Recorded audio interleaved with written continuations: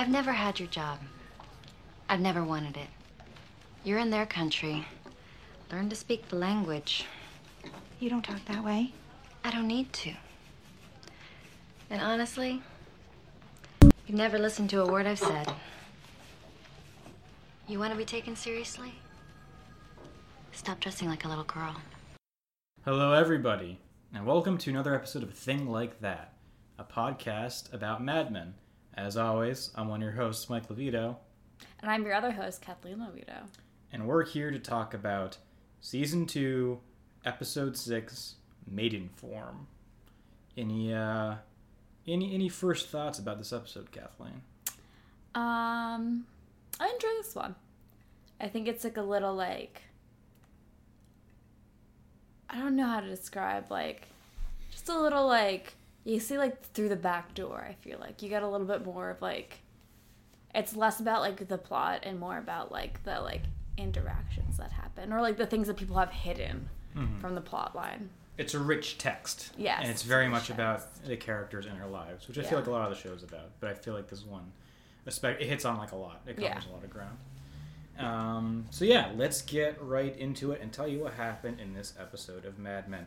We open with shots of Betty, Peggy, and Joan getting ready in front of the mirror. Love that scene. Like, love it. Even the Decemberist song. No, I don't remember the December song. It's a soundtrack to December song, which is Decemberists are fine, but like, it's just weird to have that in like a show set in the 60s. Yeah, I don't. I feel like they just put the wrong song in. But anyway. But you like that scene. I do. I love that scene. Love Oh, it's just so fun to like see everyone else's little like how they get ready.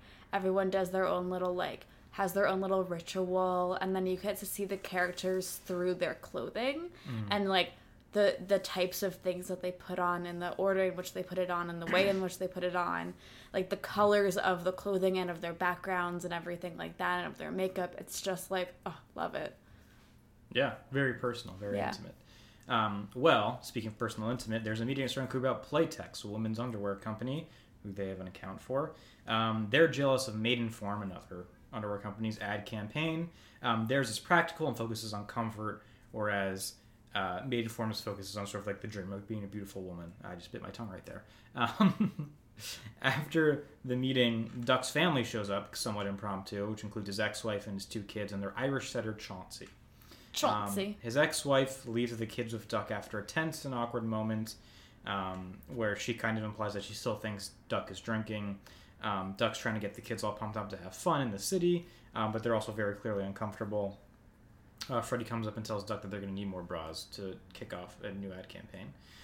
Pete, Peggy, and Sal are meeting about the Clearasil campaign. Peggy suggests having an ad featuring kids whose skins are cleared from Clearasil go out on a date. Peggy tells it like a story. Pete pushes a "Thanks, Clearasil" tagline, which Peggy's not super wild about. The next day is Memorial Day, which, fun fact, did not always used to be a Monday. It used to be like a set date. So you would just have Memorial Day in the middle of the week, which is why they go to work like the next day.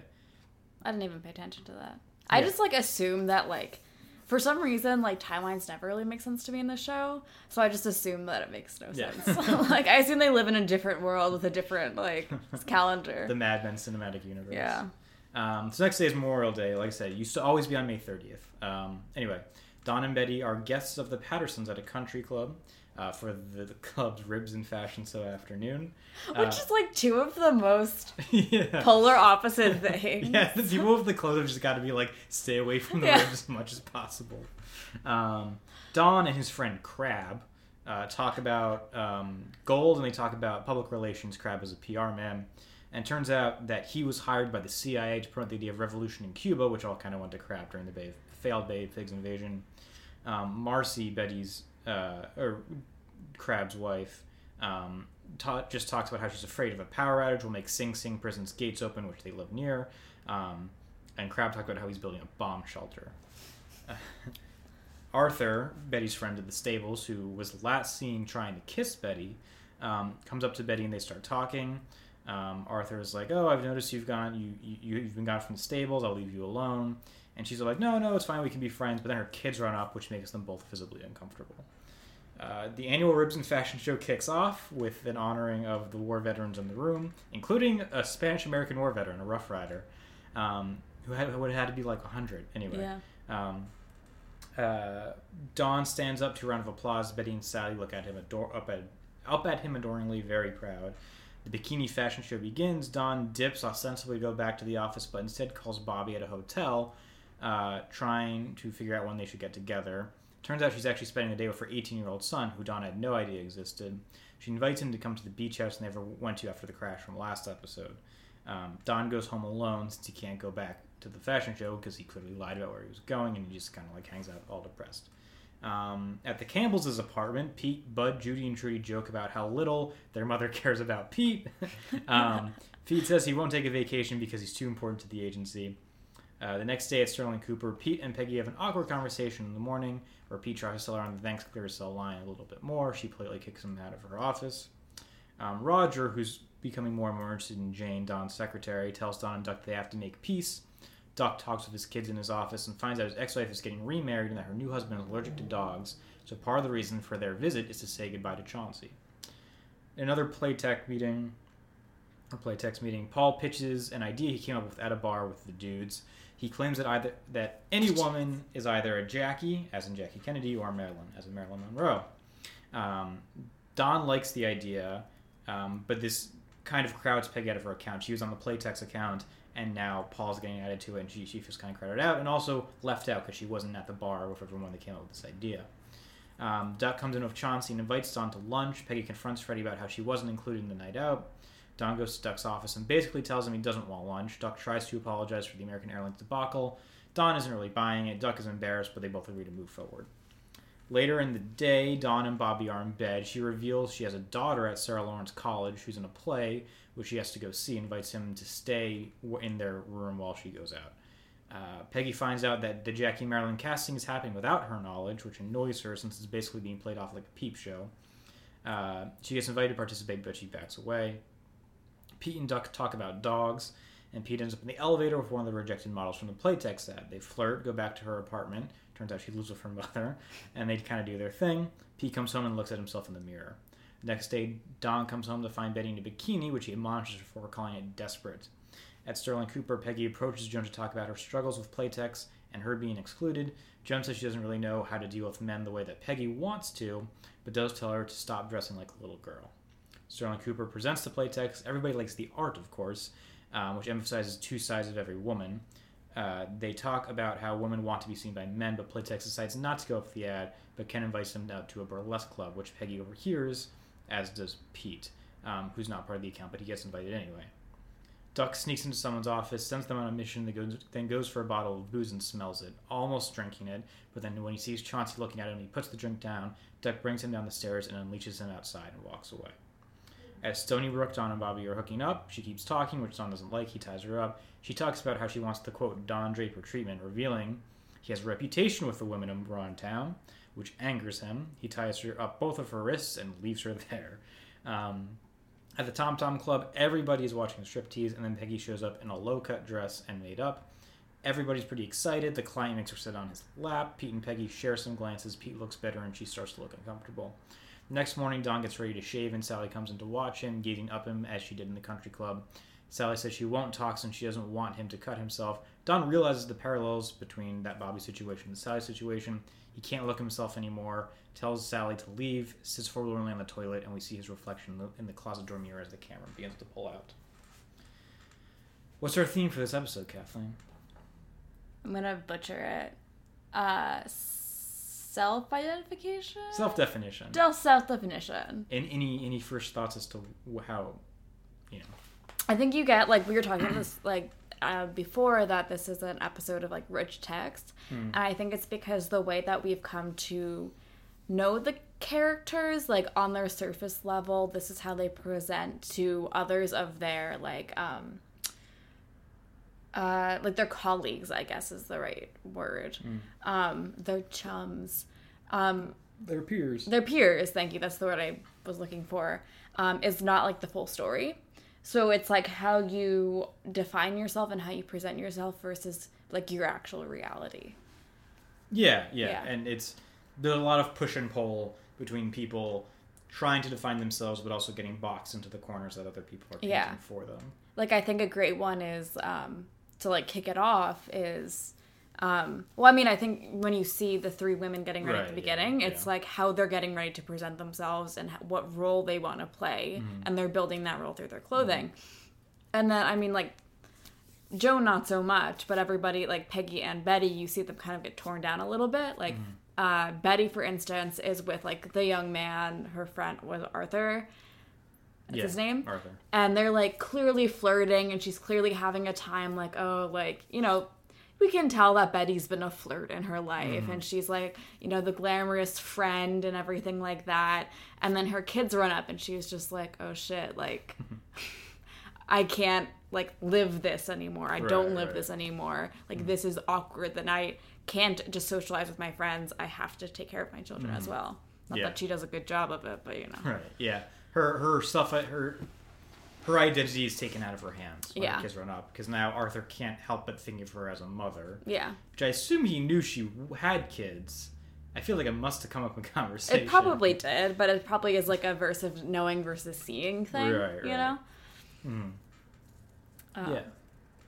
So I think we get a lot of that. There's a lot of people looking in mirrors in this episode. I think especially about Pete, who, like, you know, Pete's whole thing is he's trying to turn himself into Dom. He's trying to turn himself into a ladies' man.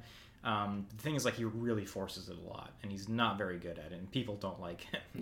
Yeah. So when he does hit it off with the model in the elevator, he kind of sees this as an opportunity to seize the moment and redefine who he is and how he lives his life. And you kind of get that when, you don't kind of get that, you really get that when he comes home and he stares at himself in the mirror, right? That's his moment where he gets to look at himself and you know, kind of wonder, like, is this the person I want to be? And I think we're left with the conclusion that, like, yeah, he's actually very comfortable. He looks a little, like, smug. Yeah, you know? Yeah. So there's that. The other big mirrors motif is, fast forwarding to the end a little bit, when Don is shaving, and Sally says the bit about not talking, like, he can't look at himself. He can't look at what he's realized he's made himself become. And so he sits down and avoids the mirror, but of course as the camera pulls out, we see his reflection in, like, the closet door. So no matter how much you want to run away from what you think you look like and what you think you are, you know, you really can't. Like, other people are going to have a perception of you no matter what. And you are going to reflect in some way no matter what. Yeah. I think this idea of sort of, like, your impression or your identity not ever going away and you only have so much power has a lot to do with Duck too, right? Like, he's clean. He's like, I don't. His ex-wife makes some mention of him, sort of like, you know, never it being the early afternoon, never stopping him from having a drink before, and he's like, I don't do that anymore. But he can't really convince her that he doesn't, because that's just kind of how she sees him, and that's what makes it so painful when he sort of almost drinks and then Chauncey looks up at him. You know, he doesn't want his dog to see him as this drunk guy and this depressed guy, and so he thinks it's, for whatever reason, less painful to just leave him wandering the streets of Madison Avenue and not see him again. He can't, he doesn't want someone, you can almost see, you know, it's just extrapolating a lot and never really addressed in the show, but so you can almost see that, like, he's like, I've disappointed my wife, I've disappointed my children, I can't disappoint this dog too, I have to save him from this. Yeah. And that's why he casts him out. Just depressing. Pete, I mean, even going back to the dog and, like, the lighter end of it, like, when Pete first sees Chauncey, he thinks Chauncey is a girl. Yeah. And he literally is like, oh, gee, I thought she, like, he was a girl. Like, it was the weirdest line. Yeah. So dogs who, of course, are not, you know, they can't speak. You know, they literally can't self-identify themselves. But also when he's talking, he's like, oh, I've been thinking about a dog for the office, because it makes us look more easygoing, referring to the office in general. And then at least the human from Duck is like, oh, what dog do you have? He's like, oh no, I'm going to get a dog for this. He's like, are you sure? But, you know, it's like how Pete wants the office to come off as is more easygoing, not so straight-laced and sort of like, you know, the Burt Cooper Republican of it all. The Mr. and Mrs. Freshface, I mean, it's literally people looking in a mirror, sort of like, you know, checking out their faces, and, you know, I'm not defined by my acne anymore. Yeah. Yeah. Which is literally a way that acne commercials still sell products, where they're I don't want someone to look at my face and only see my pimple. Which is interesting that it's like they pulled on like a real trope for that. Yeah. They may have originated it for all we know. I think also going back to jumping around a little bit, but jumping back to Pete and comparing him to Dawn and saying that Pete wants to be like Dawn, he wants to be a ladies' man. It's funny that the woman he chooses to go home with is not like a Bobby Barrett kind of person. She's not powerful and has like a glamorous lifestyle. Like, she looks beautiful because she's a model, but she comes home to a small apartment that she shares with her mother. So it's just funny to like, I don't think Pete saw it that way, but it's like he's trying to be this like vision of his ideal, and he is even like lowballing it. You know, he's not attaining that. Right. I never thought about that before, where it's like you think of the three sort of women Dawn had been having an affair with up to this point in the show. You have Midge, who is essentially self-employed. She's an artist and maybe not powerful, but she has power over herself. I would say like she's free. She's free. You have Rachel, who is essentially runs her father's company, and then you have Bobby, who runs her husband's career. So it's more than just like a baseline attractiveness that Dawn is attracted to. There's also the idea of like power and, like you said, freedom. And I think that's Dawn's big thing, is he doesn't feel free. Yeah. He feels confined. It's inside. Did I not think about that? It's very insightful. And I think, oh gosh, maybe I just lost that thought. But I also think it speaks to like their character a little bit too, where Dawn is constantly reaching for a world that he wants but doesn't have. Again, he wants that freedom. He wants that ability to just like, you know, also like like Bobby, you learn has children, but she doesn't seem tied down by them. Like Midge didn't have children. And then what was her other name? Rachel didn't have children. So it's like he's looking for this like more, I don't know, glamorous but high class, this world where he's like alone from like actual responsibility. Where Pete is actually like targeting people who have less power than him. Like, it's literally someone who came in for his like audition. He's like targeting people who will like will be impressed by his success, not necessarily like his charm or his suave or whatever. He like wants to be in control, and he wants the power, right? It's a power dynamic thing. Yeah. Whereas, you know, I think just because of the era, and you know, this is still true today, but the era and the gender dynamics, like Dawn, there is certainly a power dynamic in his relationships, but he, like we talked about, he does go after women who are like kind of free and independent. Yeah. And who are very, he's not, you know, we see Pete basically intimidating women into going home with him and things like that, whereas it's not the case with Dawn. Yeah. They're very much making a choice. Yeah, also speaking of women, you know, I think you kind of mentioned this earlier, but it's like not only does Betty wants to define herself as more than just the mother of her kids, and that's what makes it so uncomfortable when they run up to her at the fashion show and Ribs lunch. But Bobby's kind of the same way, right? Like, she's been seeing Dawn for like a little while now, and she's never told him that she has at least 2 kids. Like, who knows how many kids she actually has. So they both try to find themselves as like more than mothers, but like they can't keep that a secret forever. And once it comes out, that's kind of like not under control anymore. Yeah. And I think you also see the difference in character between them based on how they like respond to their kids being mentioned. Where Bobby's like, "Oh yeah, I have a son, like no big deal," and then Betty's very much just like, "Oh God, like why are they here?" Right. Yeah. And you know, Betty, I think part of it's like she still wants to believe that she's young. Yeah. That's part of like why she buys the bikini, and she thinks it's really great, and Don's really gonna like it, but he doesn't like it. He thinks it makes her look desperate, and that kind of takes the power for self-identification away from her. I think we've all kind of probably had a moment where like we wore something we thought was really cool, or you tried to affect something that we thought was really cool, and then someone's like, "What the hell are you doing? This is really stupid." And it's deflating, and it sucks. And I think it's a little more serious in this case, but like you get kind of that feeling where it's he wants her to be a mother, basically. Yeah. He doesn't really want her to be like he doesn't want to be Jackie or Marilyn. I guess he wants to be more Jackie than Marilyn, and I'd say she probably is more Jackie than Marilyn in some ways.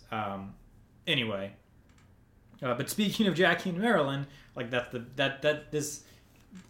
becomes like this really big revolving door of like identity and who's determining identity and all of that, right? Because this is all very clearly men's projections of what they think women want, and their projection of what they think women want to be. Yeah. And that's all based on what they want women to be. So they assume that women want them to be what they want them to be. Yeah. And Peggy, of course, pushes against that. She's like, they're doing the Jackie Marilyn thing, and they're like literally going through the office like, Jackie Marilyn. She's like, well, what am I? And she's like, oh, they call her like classical and Hellenic, and Irene Dunn, right? Gertrude Stein first. Yeah. Yeah.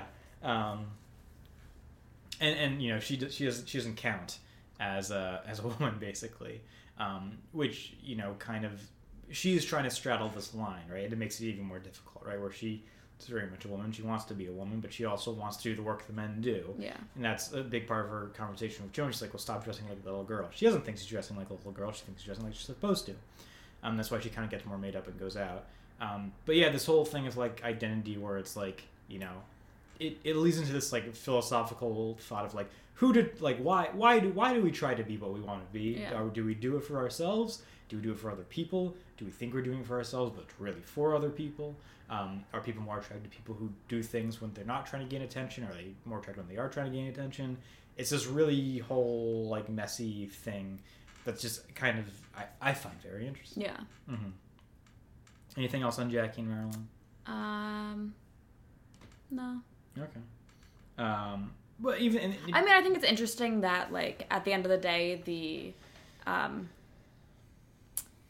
the company Playtex decides not to go with the campaign because they're like, that's actually not who we are. Yeah. That's not like this is glamorous and nice, but we're not known for being glamorous and nice. Like, people buy our products because they're reliable, and we want to be reliable. Exactly. Yeah, and yeah, that's them trying. They have pretty much complete control over their self-identity because they get to tell strong people what to do. I do think interesting that the whole two sides to every woman thing is that, in a way, even though the whole conceit is built on like men's expectation of women, it still gives them a choice, right? Yeah. So like, well, you can be either one of the two. You're only one of the two, but you can be either one. And since we're using the same model in both shots, you can be both, depending on the day, right? So there is some choice in there, but is it really a choice? Who knows? And you know, I think part of the reason Don gets so angry at Bobby is because he realizes he doesn't have, we talked about this with the mirror, he realizes he doesn't have control over his self-image. You know, he thinks that he's kind of a tortured artist in a way, that he's this sort of like deep, he's deep because he isn't deep, I think is what he thinks, where it's like he's very nihilistic, and he thinks that makes him smarter than everybody and that he gets the world better. But as I kind of wrote my notes, he thinks he's like this like deep sad boy, but he's actually just kind of like a slut, basically. Yeah. Right? Like, he just sleeps around to fill the emptiness in his life, and he thinks that makes him kind of tortured and interesting, but it doesn't. And I think it's a fun twist, I think, because I feel like you get a lot of in like pop culture, or even just like in like societal culture, like you get a lot of like female tropes about that, like oh, she has like daddy issues, or she's like been hurt before, so that's why she does that. It's a very like female thing to be like the slut and to sleep around, and like people feeling bad for her because oh, something must have gone on in her life. But it's like an interesting dynamic where it's like someone like a man who's been traditionally in power doing it, and then realizing like, oh, this does not come off the way that I thought it did. Yeah. So he loses... Yeah, exactly. And, you know, I think if you're watching this show up until this point, you assume he has the power in all these interactions, and you're like he does. But at the same time, he doesn't have power over his reputation and the things people say about him.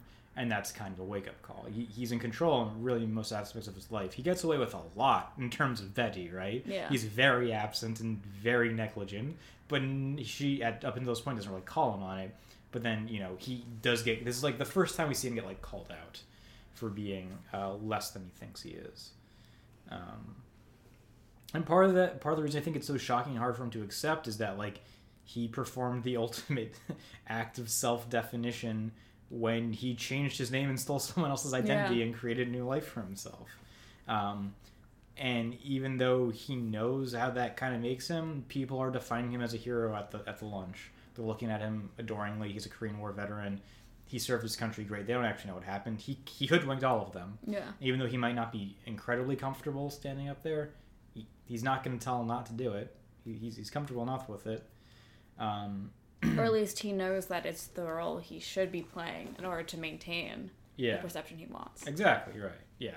He knows how to play the self-definition game, which makes him such a good advertiser.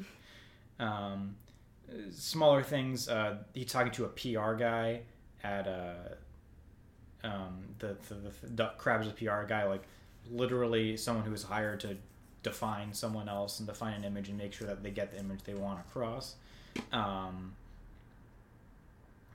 then also there's a Rough Rider there, and they're talking about Bay of Pigs, and Matt Zoller cites in Mad Men Carousel talks about how it's like two different eras of American imperialism that were trying to define Cuba.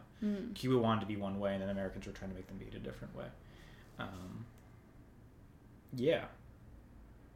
And, at the end of the day, this whole show, what are advertising companies but things that people hire to try and define themselves? Give them identity. Tell them what they are, right? And you see the biggest point of tension between clients and creative is when the clients come in with an idea of what they think they are, and then creative tells them, no, you're not this, you're actually that. And we have research to back it up, and we know how to make it better. That's distressing, right? You have an image of yourself that you want to put out to the world that you think you have, and then when someone tells you that's not the case and you have to change, that sucks. You don't like it. Yeah.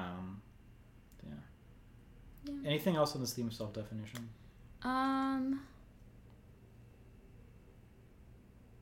don't think so. I feel like we covered a lot. Yeah, we covered a lot. We can move on to our awards then? Yeah. All right, starting with our Pete Campbell Memorial Worst of the Week. Who do you got? Duck. Oh, okay. For letting the doggy go. It's not a bad choice. Yeah, it's very sad. It is, yeah. I don't like that scene. I believe that the dog is, because she's so pretty or he is so pretty and obviously well maintained. I am sure that quickly another owner took care of the doggy. This is also fictional, but plus it's it wasn't in the middle of nowhere. It was Madison Avenue. Yeah, someone's gonna see it. There's so many people are gonna see it, and nice be part of New York. This is a gorgeous dog. Exactly. I'm gonna take this dog home. Exactly right. I wish Chauncey came back later in the season. Yeah, someone was like, oh yeah, I got a new I wish that Pete found. I wish Pete took him home. Pete, I feel like, needs a dog. Pete needs a dog. I feel like he'd be way happy if he had a dog. Oh, for sure. He needs unconditional affection and non-judgmental affection. It's like, not to pull in another show, but in Frasier, when Niles gets the bird, the parrot, it's what it feels like to me. It's like he needs a companion. Right, yeah. I had Pete as the worst. I mean, yeah. Because he's just very stoked that he went home with this model and all of that, and that's all I really had. Yeah, I feel that was my initial thought, and then I was like, Pete's always the worst. Let's go to someone else. Exactly. Yeah, I feel like this is the third week in a row I picked Pete. So, anyway, our Roger Strong Memorial Quote of the Week. Do you have a different one than the one I have? Okay, so they're at the Country Club for the Rims thing. This MC gets up and announcing, he's like, oh, we always on Memorial Day we always have our annual ribs, and fashion show, and we're gonna have some fun. But then he goes, this is not to dim our resolute admiration for the fortitude of those who have so nobly served our country, many of whom will not be enjoying ribs this afternoon. Which it's like, oh, that's nice, but it's like, oh, that's a weird way to phrase it. Yeah. Very, very specific on the ribs. This is specifically what they would be enjoying. Well, he's not wrong, I guess. Okay, move on to foreshadowing. So good. It's great. I feel like this is where it hits its comedic stride. I feel like that's... Mad Men's a very funny show, but I feel like in the first few episodes, I've struggled to find a best quote. But I feel like this is one where it's just oh yeah, this is where it stars. And you get some better lines. Okay. Foreshadowing.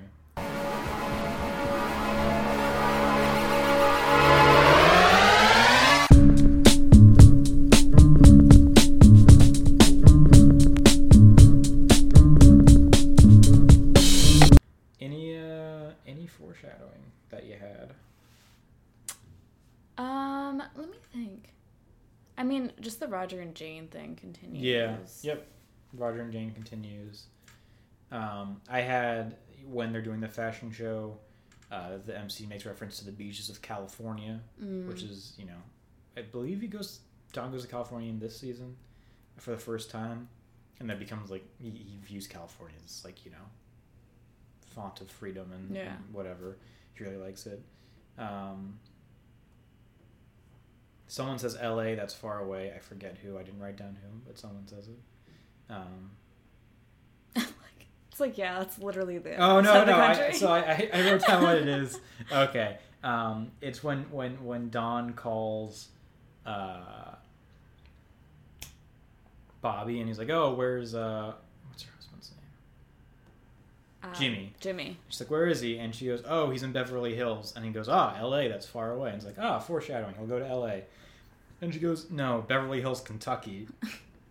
And then it's next season when Roger, I believe, is married to Jane. Yeah, because they get married in between seasons. When he's married to Jane, and they have like a Kentucky Derby party, and he's in like blackface singing to her. I do not remember that. Singing My Old Kentucky Home, I think. Anyway, so there's that.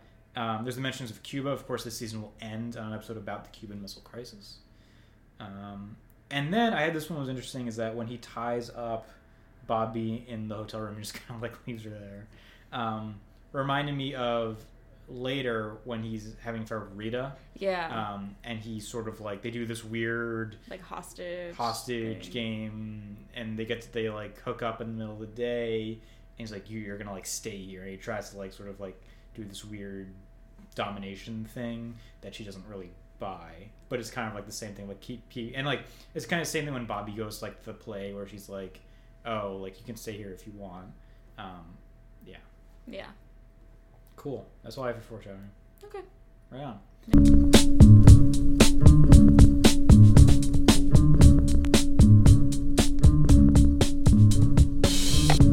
Any final thoughts on this episode? No, I like this one. There's like a lot to play with. There is, yeah, a lot to think about. We learn a lot about Duck.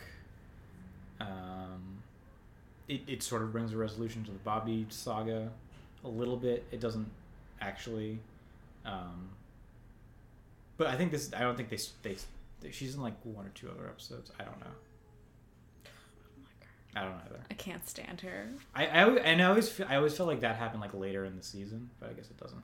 Ooh. Anyway, thanks so much for listening. My name is Mike Levito. You can find me on Twitter at mlevito and on Letterboxd at Amerimike. My name's Kathleen Levito. You can now find me on 2 places on Instagram, branching out. Rise to the Sun, as always. That's more like photography-esque pictures and poetry. And then Parody of a Queen is just like everyday fashion and just like silly stuff. Parody as in like a parody, or parody as in like parody? Parody? Yeah. Okay. Interesting. Yeah. Why? Because I realized, like, when I get dressed, I'm like, I'm literally just a parody of myself. Like, so, and then Queen is like beauty queen kind of thing. Mm-hmm. So I just realized, like, the amount of leopard print I own is comical. Truly. And I will wear, like, 3 pieces at once. And I'm like, this is not a real person. This is, like, a parody of me. So it's just a play of stuff. Cool. Yeah. Yeah, you can find both of us on thepostwriter.com. We write there. I have a piece I have to finish tonight. Send you to you for editing. You can also find our podcast there. You can also find our podcast on Spotify, iTunes, Google Podcasts. Not really on SoundCloud anymore. You can also listen to our other podcast, the Real Life Oscar Challenge, which we do with my roommate. And also now you can find me on another podcast with my roommate called Running Mates, where we talk about vice presidents. Very exciting and not nerdy at all. But anyway. None of this is. No, none of it. None of it at all. Yeah, thanks so much for listening. And this Memorial Day, enjoy some ribs, but don't ever let it dim your resolute admiration for those who served our country.